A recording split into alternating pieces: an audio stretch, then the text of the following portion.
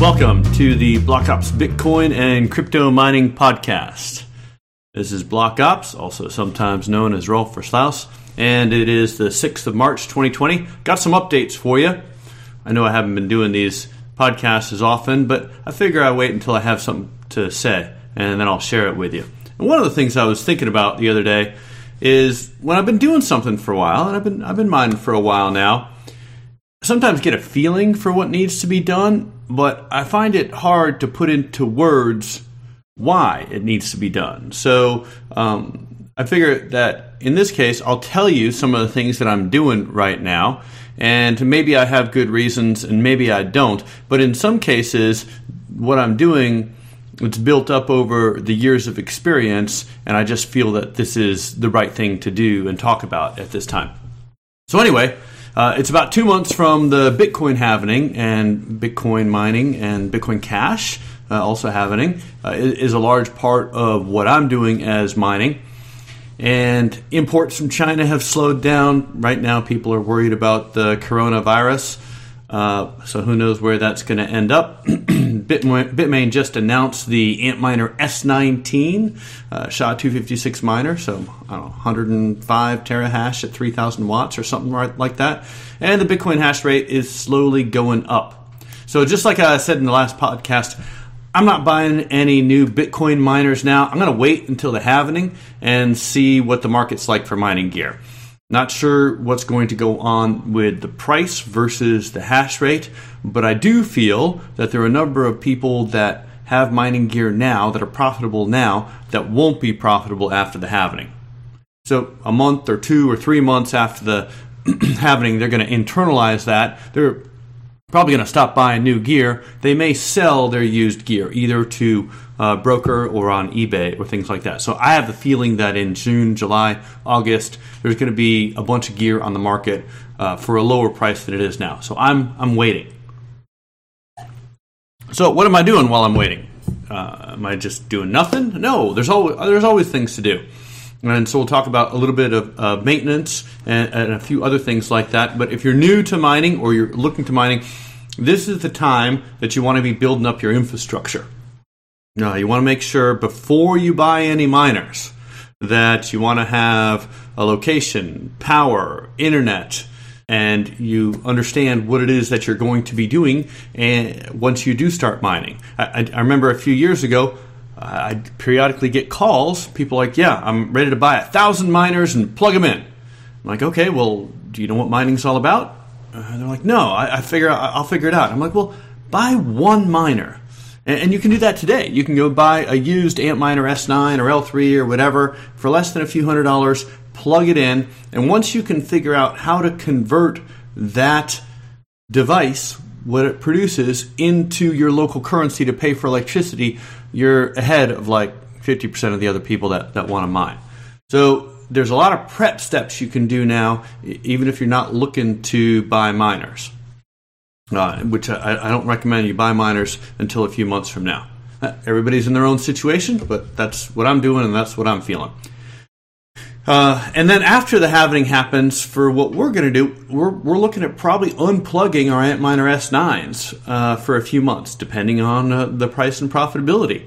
My expectation is for our power price situation that they're going to be unprofitable for a while. Now, it depends. They might not stay unprofitable. What we did with our Antminer L3s when the Litecoin halvening happened last summer in the middle of 2019, for a number of months afterwards, they were unprofitable. We had unplugged them just because didn't want to be losing money. But the funny thing happened. So many people were unprofitable, and so many people unplugged their script miners that based on hash rate and price, our Antminer L3s were profitable again. So we plugged them back in. And we're still running them. And that's the cool thing about being able to mine with multiple algorithms at the same time in your mining facility. Hopefully our Antminer L3s are going to continue to stay profitable for a while because the halvening happened last year. And we're still mining on our Equihash miners also. Had a good chance to buy those used in the November, December timeframe of 2019.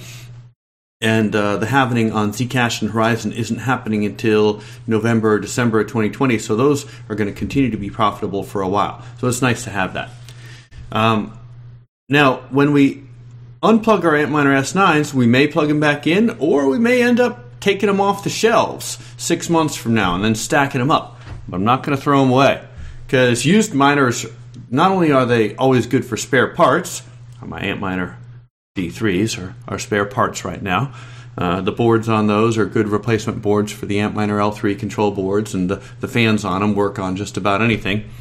But it may turn out that if the price of Bitcoin goes up so much that people are going to be wanting to buy used Antminer S9s, 2-3 years from now. So we've got a warehouse. We're going to make sure they're cleaned out, stacked up. Not going to put too much work into them after we unplug them, but that's what we're planning on doing. So that's why we even keep the boxes that they came in, so we can ship them, put them back in the boxes and ship them to people if it gets to the point where we're going to be able to sell those again. Now, because we're still in the first half of the bull market price cycle, according to what I can figure out anyway. If you go back to my podcast on how to operate during the various stages of the cryptocurrency price cycle, this is the time to be paying your bills. Obviously, always got to be paying your bills. And then retaining some cryptocurrency against the price rise. So right now, everything that we're mining, it's a bit more profitable than what our power bill is. So we're mining, transferring some of it to the exchanges, and then putting in limit orders on the exchange so that during the month, when the price bounces around a little bit, we catch those peaks and sell the crypto at the higher prices. So that's kind of the steady state operating that we're doing. Now, it's also getting warmer, and that means it's maintenance time. So I don't know about you, but I don't like doing maintenance when it's really, really, really cold unless I have to, or when it's really, really hot. So spring and fall are our big maintenance periods. And there's a bunch of things that we do on maintenance for both the facility as well as the miners themselves. And I'll talk about that. But first, I want to do a little sideline on what's the purpose of the exercise? Why is it that you're running a mining farm in the first place?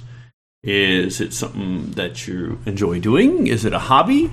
That's great when it's small, but when it gets a bit bigger, the whole purpose is to put money to work. And so if you have some investable funds, just having it sitting there in the bank or whatever you want to put it in that's close to being able to transfer, whether it's gold or cryptocurrency, it just sits there. It's not working for you. So one of the keys, and I learned this first when I read the book back in the mid-90s, Rich Dad, Poor Dad by Robert Kiyosaki, was you want to take your money and put it to work for you. And a great way to put it to work for you is in a business that you are the owner of. So here in the United States, start an LLC by yourself or with partners, put the money into that, and then invest the money into businesses. That way the income is offset by the expenses, and so you can minimize your taxes that way. And it's important to minimize your taxes because you have to pay taxes. Not paying taxes is one of the quickest ways to go out of business. So the purpose of the exercise is to invest into infrastructure and then have it send you an income stream monthly back to you. Now, with mining, to me, the idea is you want the cost and setup and system in such a way that you can have all the money that you invested paid back at the 3 to 4 year point and then continue making money beyond that. If you're looking at getting paid back in a 5 to 10 year point, I don't know. A lot can happen in 5 to 10 years. I prefer to invest in something where I can get 30 to 40% annual return, get all my money back at the 3 to 4 year point, and then be making money with the business that I've been built. So to me, that's the purpose of the exercise. And then who knows what you want to do with the business after that. You may want to continue running it. You may want to take on a partner and sell it. You may want to, as we near the height of the Bitcoin price cycle, if someone comes to offer to buy the business from you, to sell it to them.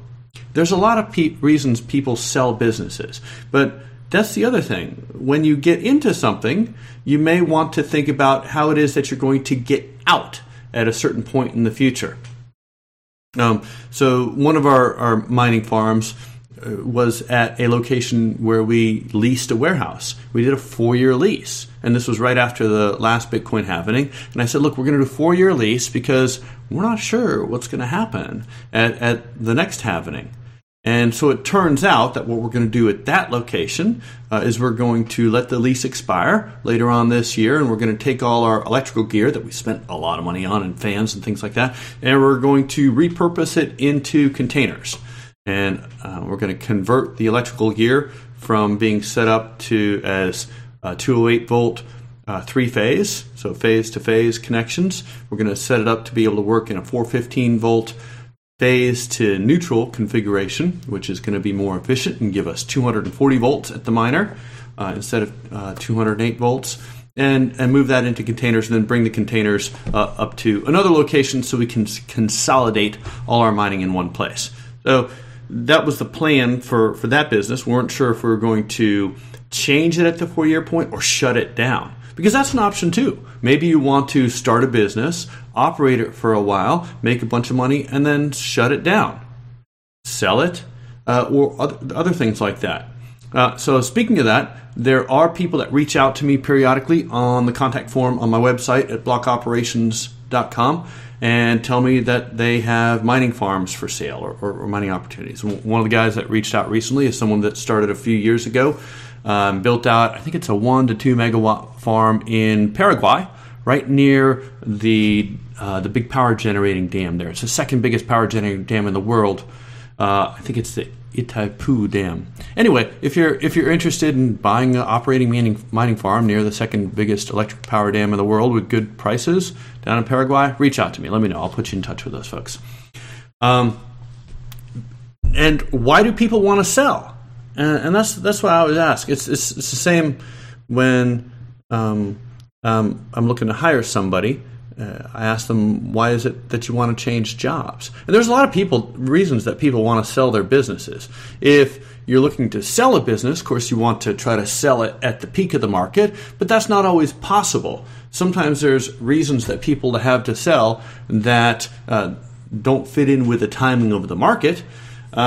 Sometimes people, they get tired of doing it. They have a better opportunity to use their skills somewhere else. Maybe they need the money due to a divorce or a health issue, sometimes falling out with a business partner or other reasons. Anyway, if you want mining infrastructure, I think now is a good time to buy it. And then, like I said earlier, wait on buying the miners until June, July, August timeframe. Okay, so and that's the other reason people sell, is they've been able to write off all the expenses that they have, and they need to turn around and buy something new so they can do that again. Maintenance. So let's talk about what kind of maintenance that we do. So there's maintenance on the facility, and there's maintenance on the miners themselves. So first of all, maintenance on the facility. What do you got on the facility? Well, you got the building itself. So sometimes there's roof leaks, but you got to take care of those when those happen. Fans and electrical, and then just all the other stuff that goes into it. Now, the fans that I get, they're big industrial fans that should have a good 10 to 15 year lifetime if they're treated properly. And one of the biggest things to make sure fans are treated properly is to lubricate the bearings. So the bearings are what allow the rotating part to connect to the non-rotating part. And you look at what all fans come with instruction manuals. You look at what the instruction manual says. They'll say, well, lubricate the bearings every 6 to 12 months. But in a mining farm, you're operating these fans nonstop, 24 hours a day. So you probably want to be looking at lubricating the bearings possibly every 3 to 6 months. And this is with a good quality lube. So get your grease gun out, figure out how to lubricate the bearings on your fans, and do this on a regular basis, at least every 6 months. Next is you're going to have some kind of filters.